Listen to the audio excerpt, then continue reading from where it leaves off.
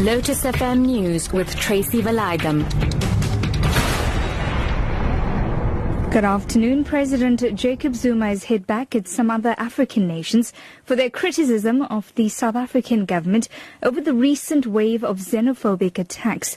The president says conditions in other countries are responsible for their citizens coming to South Africa instead of staying at home.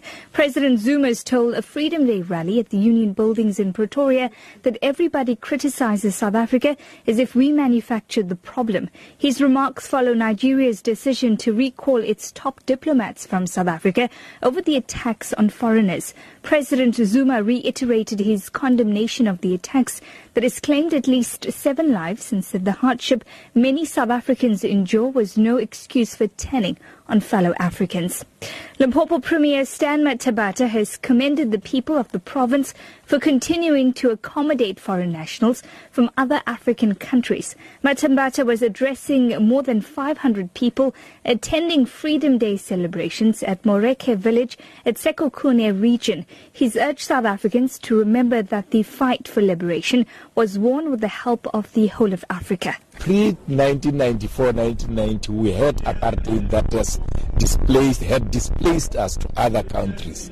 And those people of those countries accommodated us very warmly. And they gave us everything that we wanted, we needed that time. What we need to do now is to say one good turn deserves another. Instead of displacing them, taking knobkiris and shamboks and looting their shops.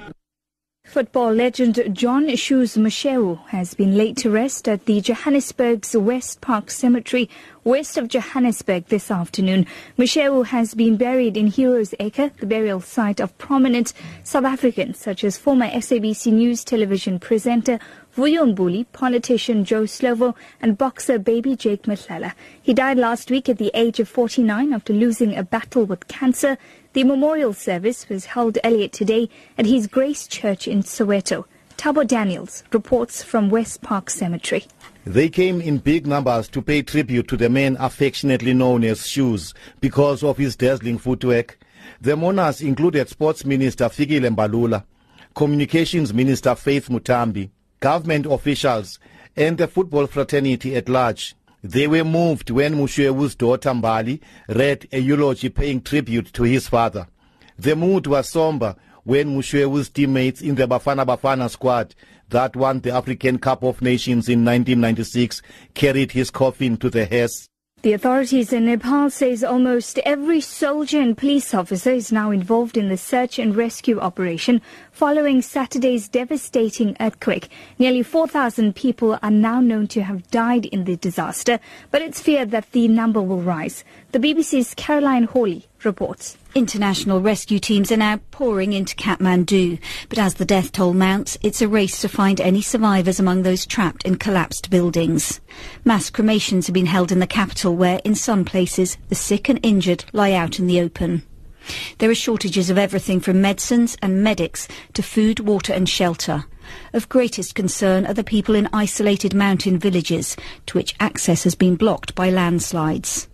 Back home this afternoon, a group of men fishing from the False Bay shore at Garbage Beach in the Cape Peninsula have caught more than they had bargained for.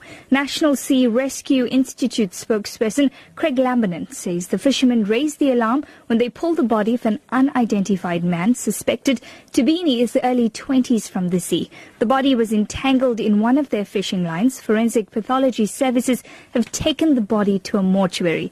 Police have opened an inquest docket. Your top story this hour, President Jacob Zuma has hit back at some other African nations for their criticism of the South African government over the recent wave of xenophobic attacks. For Lotus FM News, I'm TRACY VALAYDHAM. I'll be back with more news at 6.